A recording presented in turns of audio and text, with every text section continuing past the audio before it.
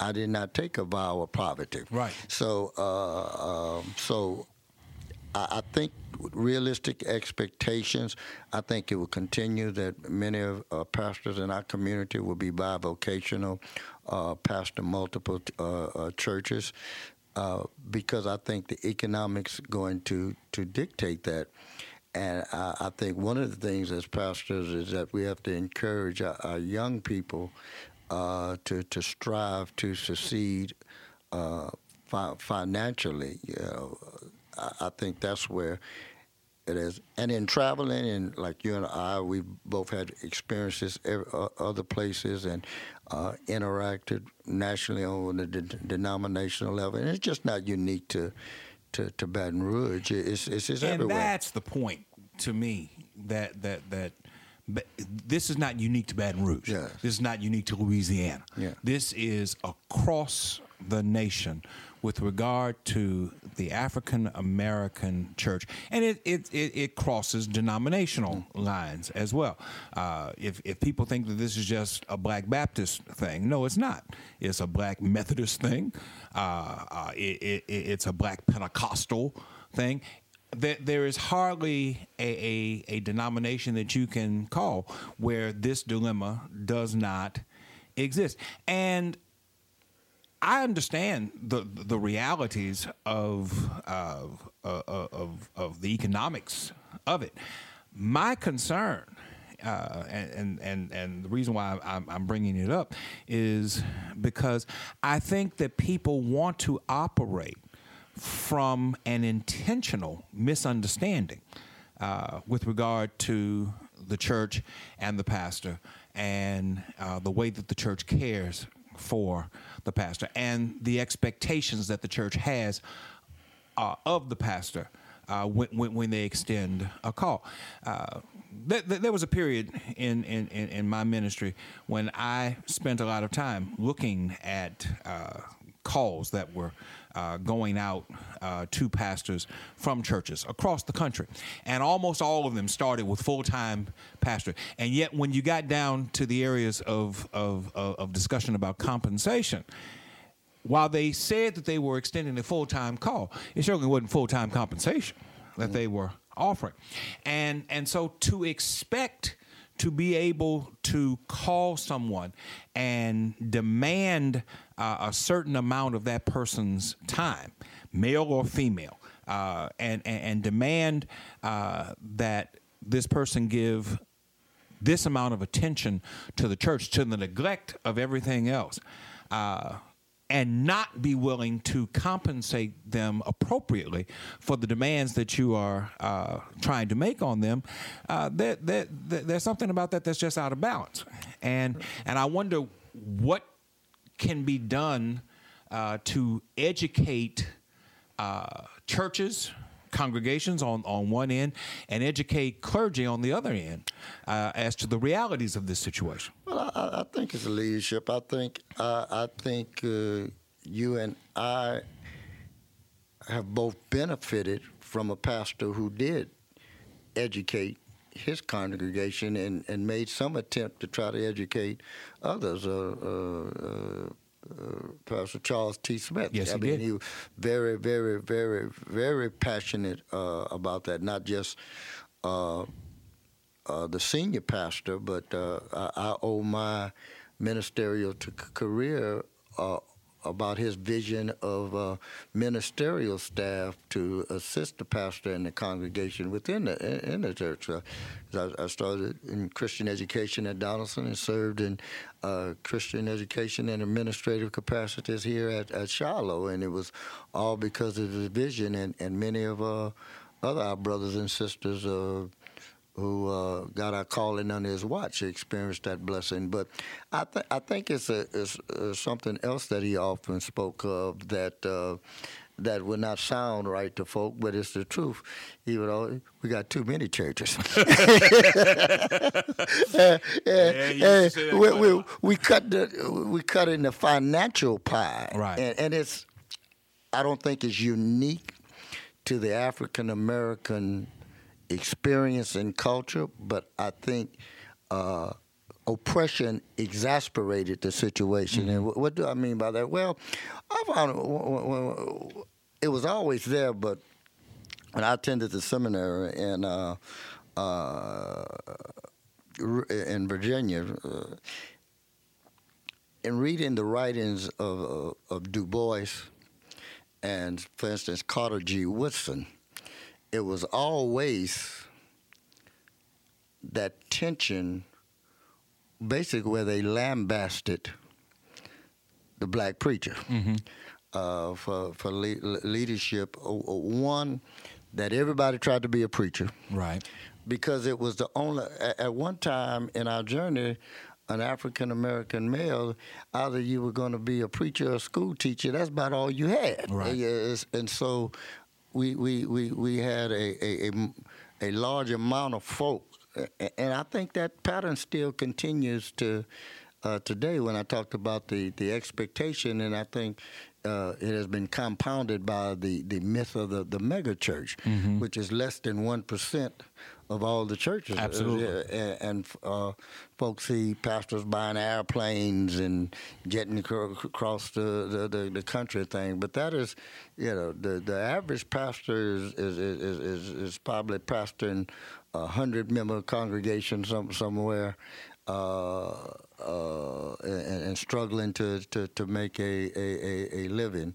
So, but I think that, and for so many years, the African American church was the voice of the black community. Yes. And that is changing. But financially, until as a community, African American communities become stronger financially, I don't think the churches will be able to compare to be competitive with the dominant culture churches. Yeah.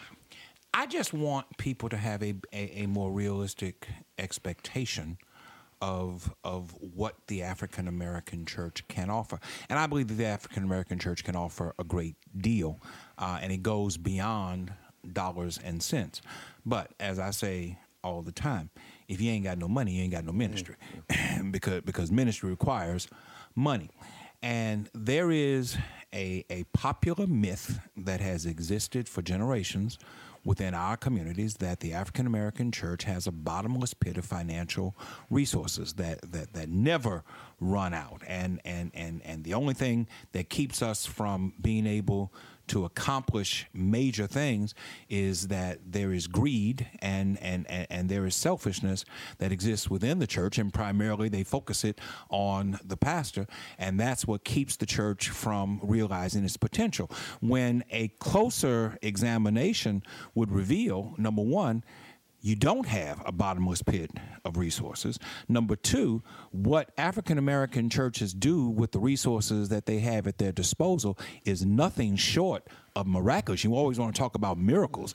Are you ready for a miracle? The miracle is what African American churches are able to accomplish with the meager amount of economic resources that they have at their disposal. And I think that if people had a greater appreciation of what is done with what you have, we all shout when we read about Jesus feeding thousands with 2 fish and 5 loaves of bread. Black Baptist Church has been doing that for generations. We have been providing for people with meager resources for generations, and yet I don't think that the African American church gets enough credit for what they do with the resources that they have at their disposal. And we have this conversation often, and when I think about Charles Smith, J.R. Williams, H.B. Williams, Gage Freeman, Chester Forrest, yeah, and I think I just mentioned the other day, they accomplished far more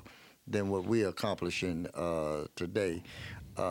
Many of them, they had a few school teachers, maybe a professor or two here or there, but they basically had dishwashers, laborers. I was a few years ago, I was in Savannah, and the first African American Baptist church in Savannah. That was the architect of that church is still standing. The architect was magnificent, but they built that church basically at night and on their own time.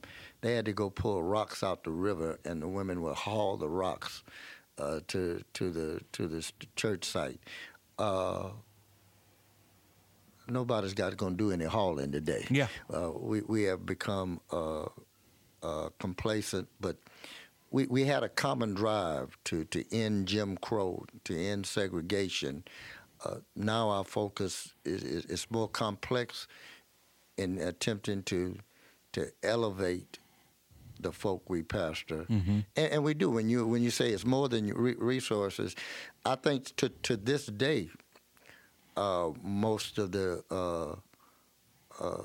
leadership and gifts and talent come out of the African American church. It was, where my church, Donaldson Chapel Church, I serve is in the inner city. And a few years ago, someone asked me, "Well, what do your parents and things think about the public schools in your?" I say, "Most of my kids in magnet school." So it's I think providing those children and youth and young adults and setting a vision and principle. One of the things I think we do, we help our parents raise the children. One of the highest compliments I ever received as a pastor was from a person I grew up. She said, "I want to thank you for helping me raise my son." They kind of, he's an engineer today, you know. So those are the types of things that I think the undocumented, and it's always been there. It's always been there, you know. So I think a pastor down the street from me asked me one time. I think I was getting close to 20 years. He said, "What you most value?" I thought about it. I said, "Watching those young people grow up. I think that's what I most enjoy." Yeah. You mentioned your seminary training. You are an alum of Virginia Union, the Samuel DeWitt Proctor School of Theology at Virginia Union University in Richmond, Virginia. It's also the school where my wife, Reverend Demetria Jones Smith, went.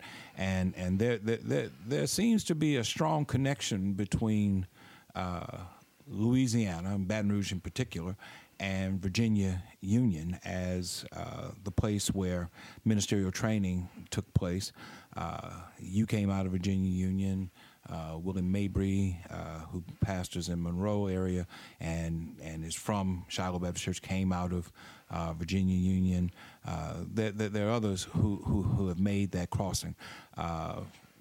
Talk about the Virginia Union experience. I know y'all got a strong union. I hear that quite a lot. Virginia Union is a predominantly African-American seminary on the campus of Virginia Union University, which is HBCU, with a long heritage. This is a small college, and Virginia Union has a reputation probably in Baptist circles of being liberal, but it's really not liberal. It's probably moderate in theology. But at the time I was there, and it's probably still the same, it was the heavy focus was on serving the community, preaching, because Virginia Union believed that the path to the minds of the folk we're serving is through preaching. That you have to preach to their heart and let it grow up to the mind. So it was heavy focus on preaching, but liberation theology was prevalent, but under Dr. Kinney at that time, it was more of a constructive theology, that you were exposed to all the ideas of the great thinkers throughout churches. It was most of the professors pastored the church, but the major, our professors were graduates of Harvard, Pittsburgh, the University of Chicago, places like Princeton and Drew, and so we were exposed to that. And it was the typical HBCU experience compared to what I've learned that other more evangelical seminaries taught. But so it's a life-changing experience. And many times you don't really benefit from it until years later if you continue to study, because whether it's ministry, whether it's law, whether it's engineering, you never stop studying. So the roots that they plant, the seeds that they plant within you, go a long way. So I was blessed, and it was a son of Shiloh, Reverend Henry Blunt, who passed recently, Reverend Smith, and a good friend from Baton Rouge, D. Mitchell Ford, who encouraged me, and basically Henry Blunt told me I had. Yeah, but it's it's very similar to the Jaguar family. It's very similar to the Jaguar family. When folks asking me about law school, I say, well, you have 4 good law schools here. But I say, when you mention Southern Law School, I say, you're going to have lifelong friends, across the nation. So, right. I think your wife started the year I left. I think she started right after I did. Yeah. I know that she loves Virginia Union. Stephen Blunt, who pastors in the Suffolk, Virginia area up there, but has roots here in Baton Rouge. I know a whole lot of Union graduates, and the love that you all express for Union, I must confess, is a little bit different than the feelings that I have when I think about my seminary experience. I appreciate New Orleans, a Southern Baptist school, where I got my seminary training, but appreciation is not the same as devotion and commitment. And I think that in many ways I probably missed out on something because I did not have the Union experience that all the rest of you had. If you missed out, for instance, my experience at Union was probably not as shocking as some students' experience at Union because growing up under Reverend Smith, Reverend Smith was in many ways eclectic theologically, and a lot of things that were taught at Union did not shock me because Reverend Smith could be very liberal on some things. So especially with his social ethics, right? And he was not he was pretty traditional doctrinally, but for his biblical interpretation, he was an educated man. But some students receive a culture shock when they have to deal with other ideas, biblically and theologically. So I didn't.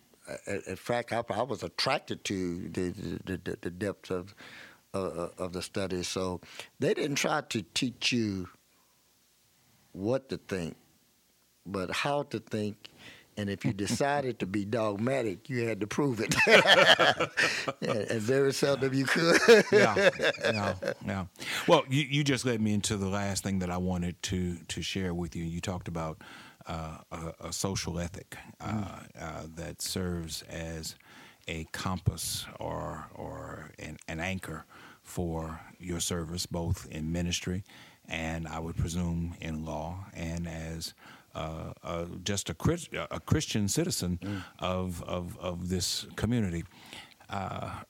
Looking at what's going on in Baton Rouge today, we've only talked about police reform as far as community-wide issues, but there is a strong racial tension that exists within this community. And I don't think that it's simply rooted in race, but it's also rooted in the disparities of economics and the disparities of education that exist. And I think that each one of those bleeds into the other. And whether you're talking about governmental institutions or business institutions or academic institutions, the tension that exists within our community is great. As a Christian, as a person who is interested in social justice issues, what is it that you think is needed in order to bring about some remedy or the beginnings of remedy to the situation as it exists within Baton Rouge? I think Baton Rouge, we're behind in some areas that maybe some other metropolitan areas they've already experienced. The city limits is close, within the city is close to predominantly black. We have white flight to surrounding areas. I don't know what, I think as far as the black community concerned, focus on economics, unity, and leadership. Across the spectrum of areas, professional, vocational, church-wise, it's a lack of unity, and we're suffering some leadership problems as compared to yesterday when the church was the focal point. But we had a clear, defined agenda: segregation, Jim Crow. But the economic disparity, I think the greatest danger, and I don't think my generation was to deal with it, it's the economic disparity and a generation that recognizes the economic disparity. We're going to have trouble holding on to our young people and those who are here, those who are here realize the disparity.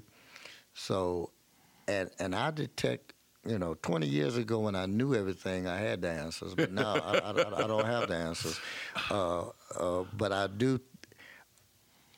I detect the ill wind, a silent anger, that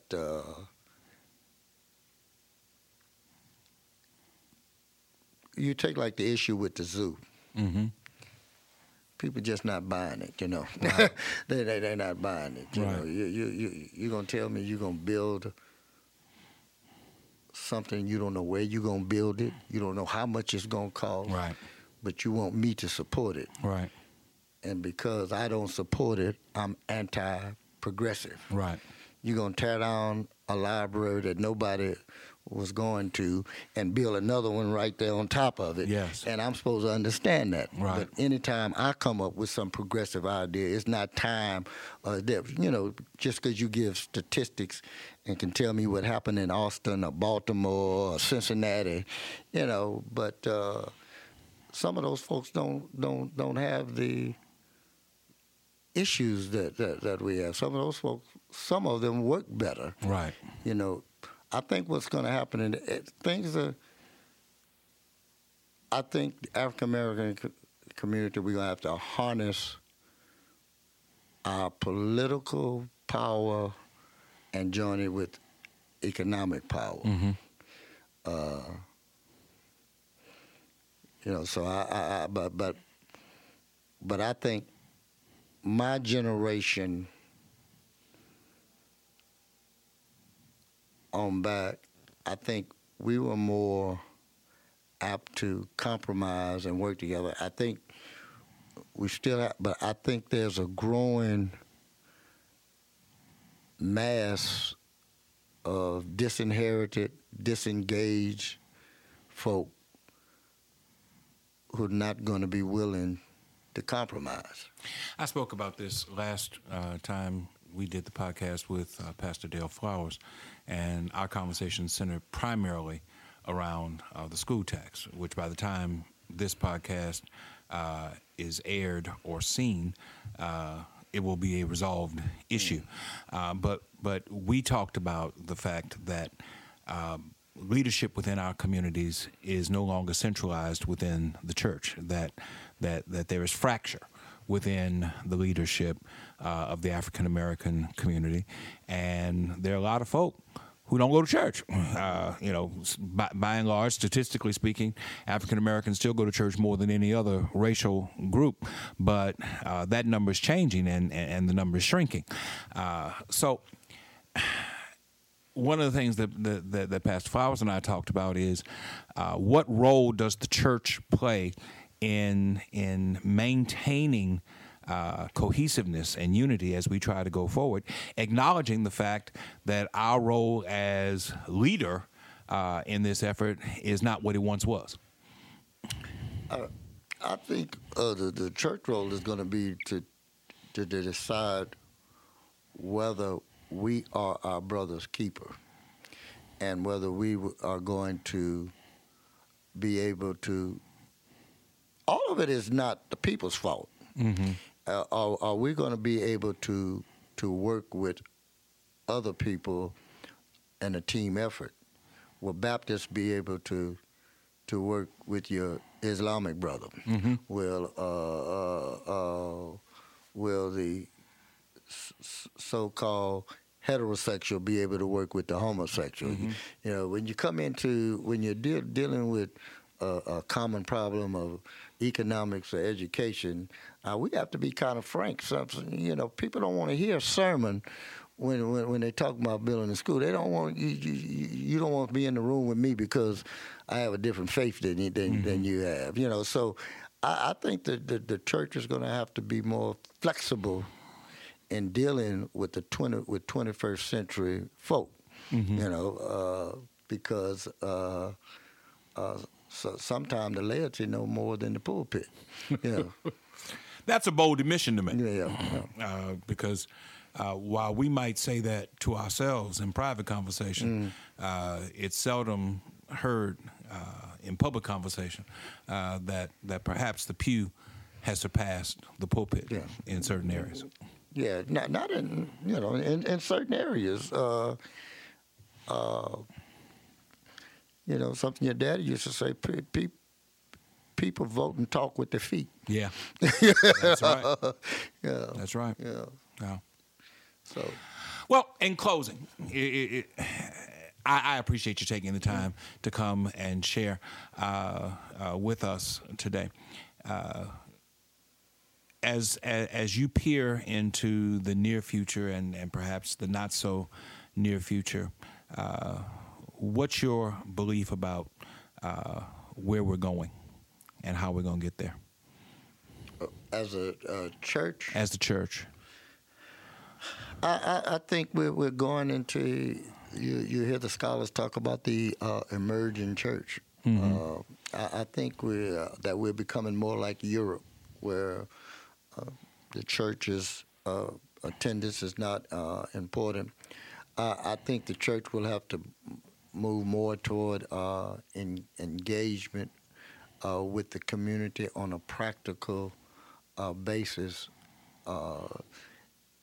That's why I think we're going. I think we're going to have to struggle with issues something you said at lunch the other day, that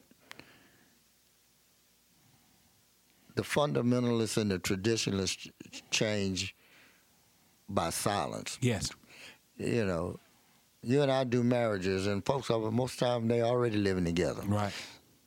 We just don't say nothing. That's right. You know, I think that's where we're growing. A lot of these issues, I think there'll always be a pocket of what we now know as the traditional, but whether we admit it or not, culture greatly impacts the church. Yes. And I think we're going to see that impact in the future. Whatever you see in the culture is going to impact the church. I'm not saying it's going to transform the church, but it's going to impact the church. I tend to agree. Yeah. Thank you so much for taking the time, Pastor. Welcome. You're a great host. You might find I think you found another career here. We got to get you a talk show. Well, we'll see. We'll see. Thank you all for listening. Thank you all for viewing. Come back and share with us next time for the next Thrive podcast.